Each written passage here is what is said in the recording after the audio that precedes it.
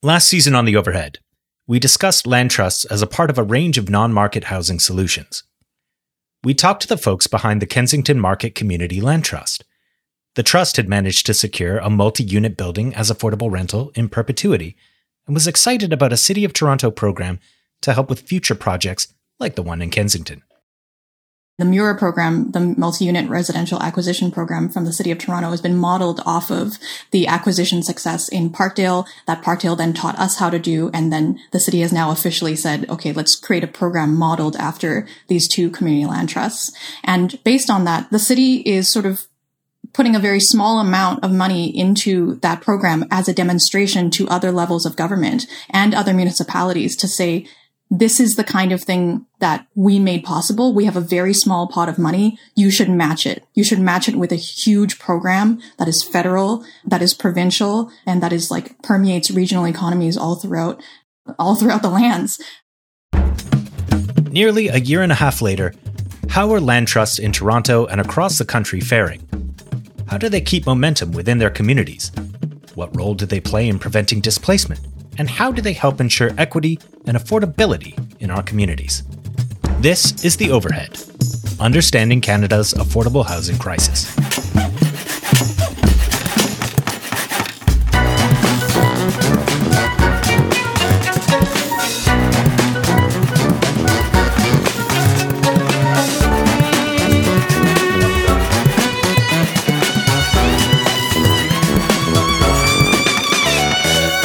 In this special series, we examine approaches to reimagining the urban housing landscape in Canada to ensure everyone has access to a decent, affordable roof over their head. I'm Glenn Bowerman. Let's get into it.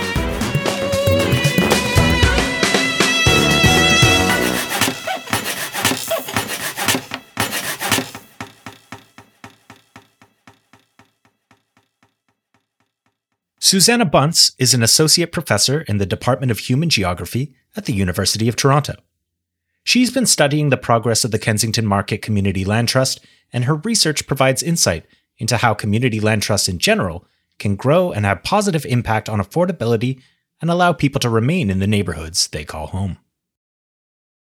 I'm interested, for you personally as a researcher, what drew you to the idea of land trusts in particular? That's a good question. So I did my PhD dissertation in the mid-2000s about the Toronto Waterfront Corporation's redevelopment of the central waterfront of Toronto. They had a very comprehensive plan for the redevelopment of the central waterfront of Toronto that really, at its core, focused on selling public land to private developers. And that was a way for the Waterfront Corporation to recoup funds in order to keep on doing the work that they were doing around planning and redevelopment initiatives. So the sale of public land in that kind of large scale practice of it in the East Bayfront and the West Don lands, and to a certain extent kind of encroaching now into the Port lands, in those three very large areas, the focus is really on trying to attract private sector interest. And we saw that particularly in the last couple of years with the plans for the sidewalk development, which of course fell through, but that was a good example of the Waterfront Corporation trying to court private sector interest in leading development. So that really worried me because once you sell public land, it's very hard, if pretty much impossible, to get that land back into public hands going forward. So once it's gone to the private sector, the private sector then sells it to other private interests, etc. So that really got me thinking about what kind of model is out there that's in practice that could be used in order to retain public land. So I started doing some investigative research around what kind of ways cities have retained or protected their public land. And so the community land trust model came up in the American context particularly. So there are a lot of researchers in the United States who've done really interesting multi-scalar research about the role of the community land trust in being able to protect public land, but also as a way for nonprofit organizations to protect community land for community purposes. So I wanted to begin. I know you're currently working on a research project that is examining community capacity building as it relates to land trusts. Capacity is a term that I hear a lot, and I never quite understand exactly what it means in a given context. So in the context of land trusts, what is community capacity building? What are you looking into? Sure. So we're studying how community land trusts can expand their membership base and develop in a way that's sustainable and meaningful for the organization. So often, what I found through my research over a decade of studying community land trusts in Canada and the US and the UK, I found that community land trust organizations tend to have success in some ways generating housing funding, but often they don't have support for organizational capacity. So there's not a lot of funding that provides that kind of soft infrastructure support to hire staff to be able to do the work of the organization in expanding membership bases, in doing community planning exercises, and the everyday work of applying for grants and reaching out to politicians and policymakers. So all of that kind of relational work is foundational for making a community land trust grow and develop in a sustainable way, but also for its long-term success. As a case study for this research, you're sort of using the Kensington Market Community Land Trust in Toronto. What kind of capacity building have they done to date, and what are they still looking to do to expand? So the funding that I received myself and the co-chairs of the Kensington Market Community Land Trust received a few years ago through the Balanced Supply of Housing node, we received a small grant to address some issues of how a land trust grows and develops from the idea of the land trust. So a lot of it was sort of building the capacity of community members to be engaged in and to be aware about the land trust and its aspirations, but also building the sort of internal infrastructure that's needed for the land trust to be able to reach out to members or new members and fundraise and get their message across. So it was a participatory action research project where we really just had a question of how do you sort of develop a land trust, particularly one that's based on volunteer organizational efforts. So KMCLT, Kensington Market Community Land Trust, which we know as the acronym KMCLT, was focused on sort of volunteer initiatives and efforts. So how do you build sort of staffing capacity or paid staffing capacity? How do you get your message across? How do you build a social media infrastructure that's able that allows a KMCLT to get their ideas across in broader formats? So the question was really that kind of simple in a way, was really how do we do these kind of activities in order to generate sort of confidence and ability to grow on the part of the organization. So one of the first kind of activities we did was really try to think about how social media plays a very strong role in building community capacity in this day and age. So how a message gets across, in different kinds of social media formats, whether it's Instagram or Facebook, or just the simple idea of creating a website that can contain the information about the narrative around how KMCLT came to be, some of their ideas for going forward, as well as addressing what is a community land trust, so demystifying what a community land trust is, to make it understandable for the average person who could go onto the website and be able to say, oh, okay, this is what's happening in Kensington. These are some of the issues that KMCLT are trying to address through their land trust, through their adoption of the land trust model. So we actually hired someone to design a really lovely website that has been able to provide that kind of information, but also allow the new members to become members, but also to fundraise for the organization. you're kind of speaking to, you pose a question of what the role of virtual is in kind of building this capacity, but you also mentioned that you're interested in the role of design techniques. Can you explain a little bit about what you're curious about there? Right. Okay. So yeah, I was referring to the design of the social media. Oh, okay. Being able to represent the neighborhood of Kensington Market in a way that's visually understandable. So folks who might not know of Kensington Market can go and, put that into a search engine or put a community land trust into a search engine and come up with KMCLT's webpage and then find out about Kensington Market, some of the challenges that Kensington Market is currently facing in relation to gentrification, affordable housing pressures, and how the land trust is responding to those issues through their practices. So really trying to create a visual marker for Kensington and Community Land Trust, including a logo.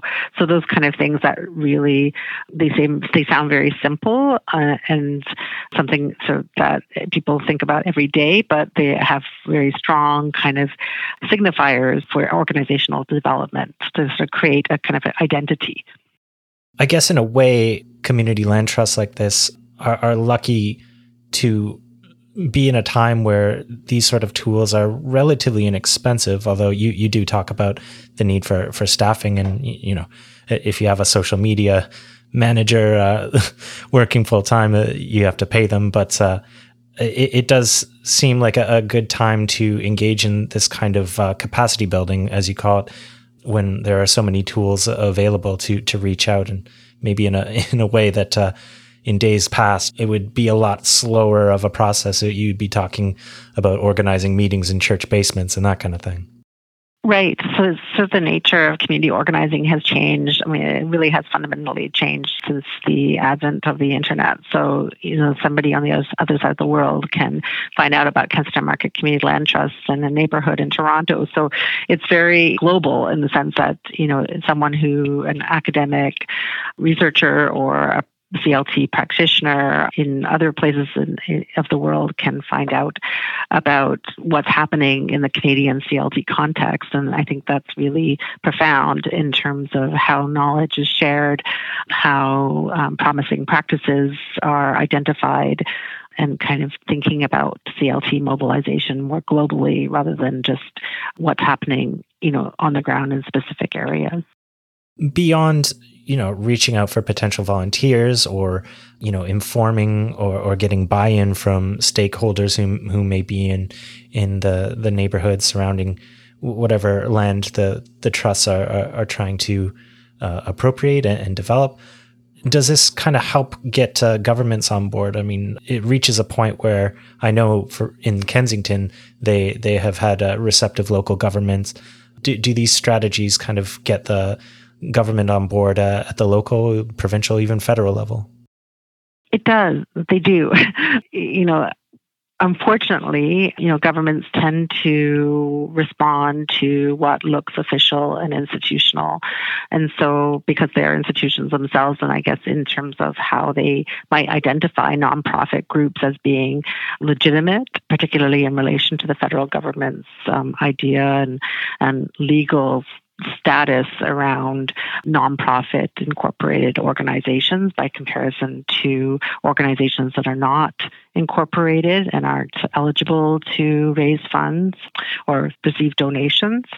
I think governments tend to find that they are attracted to organizations that have a strong social media presence and have kind of a strong identity and look official on paper and in their visual presence. So, yes, to answer your question, very much so. I think governments tend to be attracted to organizations that have that kind of presence. Looking at land trust from a different angle, one of your research specialties is sort of looking at gentrification. And gentrification, I find, can be a murky topic. It means a lot of things to a lot of people. But in a previous episode, I was talking to your colleague, Dr. Nimoy Lewis, who sort of defined gentrification as displacement. And so in that context, can land trusts alleviate or even remediate some of the negative impacts of gentrification that we've seen in neighborhoods? Yes, I mean, the community land trust is a really interesting model for addressing gentrification. And so gentrification is a process of transformation. My colleague at the University of Toronto, Dr. Jason Hackworth, calls it the production of space for more affluent residents. And I think that's a perfect statement and a perfect explanation of what gentrification is. So it's a movement towards more affluent space for affluent earners. And so when we think about the community land trust model, what it does is decommodify urban land. So it takes land off, removes land from the speculative market and holds land in trust by the nonprofit organization for the purposes of keeping housing and land prices at a lower level for community benefits. So that fundamental principle of community land trust organizing and the model itself is really fundamental to combating gentrification. So it moves away from speculation. It holds land in trust with the idea that land is held in perpetuity and in a sustainable way that meets the benefits of residents who want to make sure that land and housing stays affordable. So that's done in several different kind of ways that have legal ramifications and legal meanings through the ground lease agreement between the land trust and the homeowner, if there is homeowner-oriented housing on the land, as well as if the land trust rents out housing, they have requirements through their board of directors agreements to make sure that rent stays affordable and doesn't increase in the same way we see market-led rental housing increase. So there's lots of different ways that this land trust model combats gentrification through its land orientation, but also through how it sees and manages housing.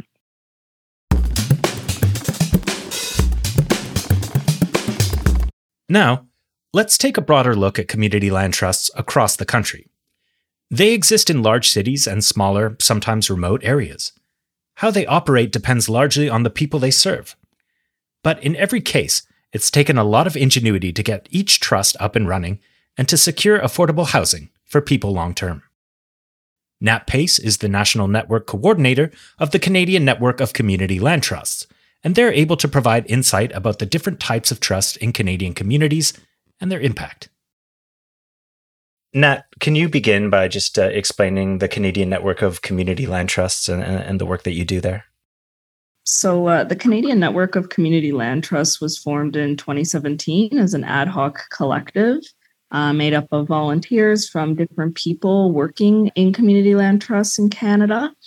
Some of the early founders include Parkdale Neighbourhood Land Trust, Community Housing Federation of BC's Community Land Trust, Hogan's Alley Trust in Vancouver, and several other groups. And it was formed at that time in response to a renewed interest in the model in Canada. Community land trusts have been around since the late 70s, early 80s in Canada, and began to develop at that time and acquire quite a bit of land. But with the federal divestment from housing in the 90s, they stagnated a little bit, and we saw the model just at a standstill. So in 2017, around this time, we start seeing the development of new land trusts, including the Parkdale Community Land Trusts. So actors across this growing sector wanted to get together to be able to share information. And for several years, it was quite informal, with knowledge sharing happening at semi-regular meetings. And a few years later, in 2021, the network won some scaling funding from CMHC's demonstrations initiative. So that allowed them then the next year, they formally incorporated, and then they hired myself as their first staff person as the network coordinator. I started back in September 2022. Since then, we've hired another technical specialist who directly assists community land trusts with organizational development and other sort of strategic planning initiatives. So we're in a big growth phase at the network right now. We have about 41 community land trusts across Canada, established and emerging. Not all of those hold land just yet, but the network is connected to all of these groups, as well as allied organizations, funders, those working in policy. So it's quite a broad coalition of actors just looking to strategically grow the community land trust sector in Canada. Well, it sounds like there's clearly momentum to this idea since its heyday back, back as you said in the 70s. I have to assume that's at least in part in reaction to the housing crisis.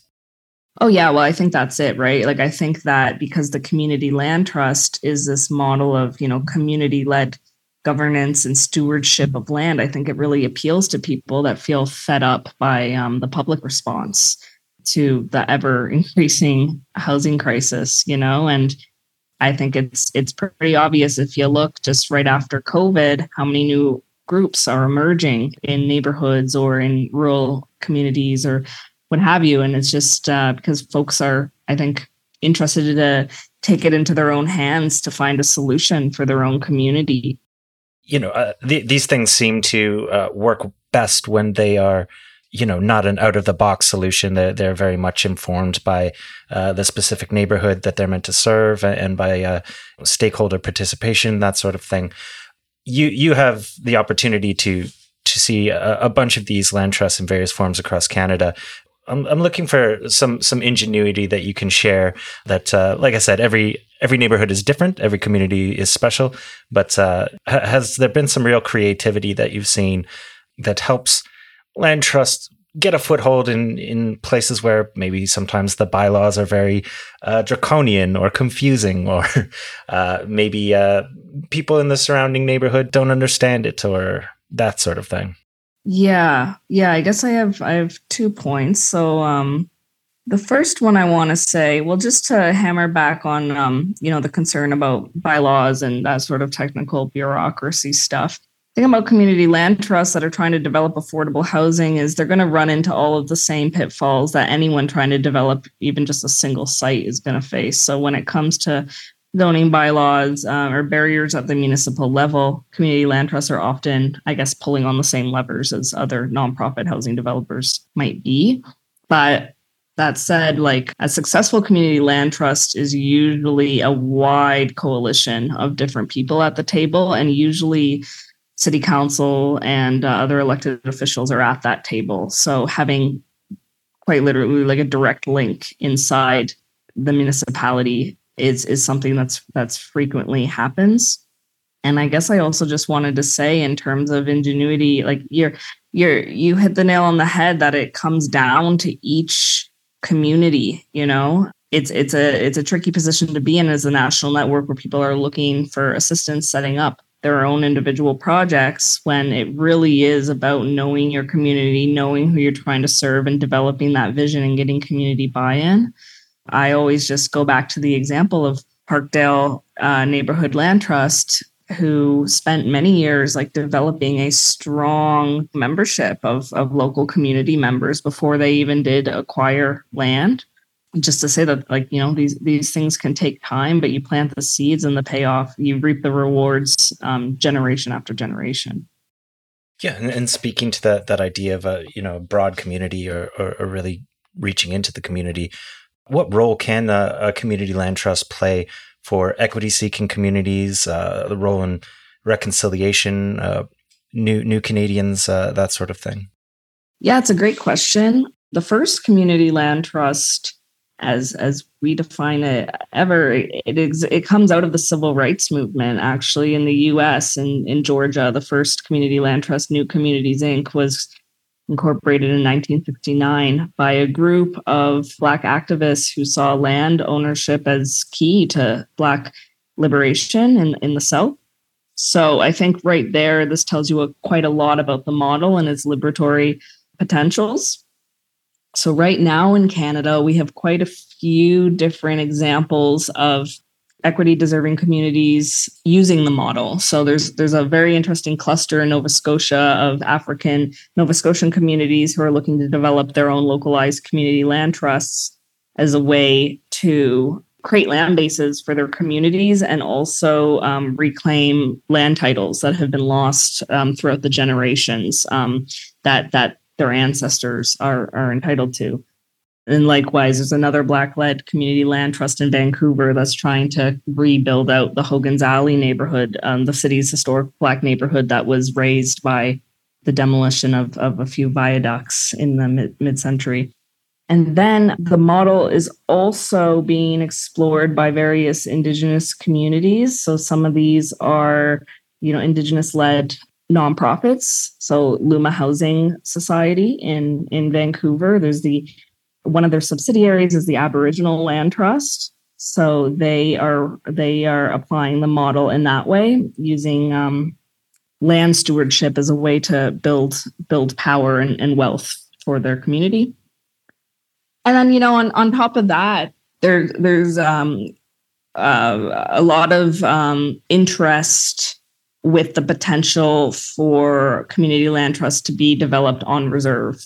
So it's interesting the way various Indigenous communities are taking it up as both like an on-reserve solution and off-reserve solution. And again, ultimately, it's a very malleable model, and groups, it's whatever their own aims are in their own contexts that is ultimately going to dictate exactly what the model might look like and how it may actually operate. I'd also mention, in Calgary, there's a development of the Calgary Urban Indigenous Community Land Trust. So it's another instance of creating community land trusts as a way to facilitate reconciliation, decolonization, and even land back to Indigenous communities. And I find it a very exciting sphere of work, and it's something that the network prioritizes our support behind. Because it's so the potential of what collective land ownership can do for communities that have had their land stolen or been systemically denied the right to own land is huge. What could happen if we did it a different way and it was successful that way. Granted that every community land trust has a specific flavor of its own, is there something in general that you at the network are hoping to see in terms of scalability? Because when we talk about solutions to housing, we are always asking, is this scalable? I know there's been some government buy-in to different extents in different places in Toronto. We're experimenting with I believe it's called the multi-unit requisition something. And the local councillor in Parkdale, Gord Perks, has been a big advocate for that community land trust. But in terms of keeping this momentum and having the resources where communities can kind of take this power for themselves, what is required? Yeah, I think there's a few different things required. And again, some of it is what nonprofit housing providers at large need. They need access to quickly available funds to acquire things when opportunities do come up. Right now, a lot of community land trusts, they may get, one-off grants to do a project or a study, but what's needed is that capital that they can quickly access in order to expand their portfolios. So another thing that the network is very interested in broadcasting more and giving more visibility to is alternative forms of financing, beyond looking at only grants and running into the trap of, becoming overly reliant on grants, looking at things such as community bonds, working with impact investors. I think that these alternative ways are going to be extremely critical in the absence of more robust acquisition programs such as MURA.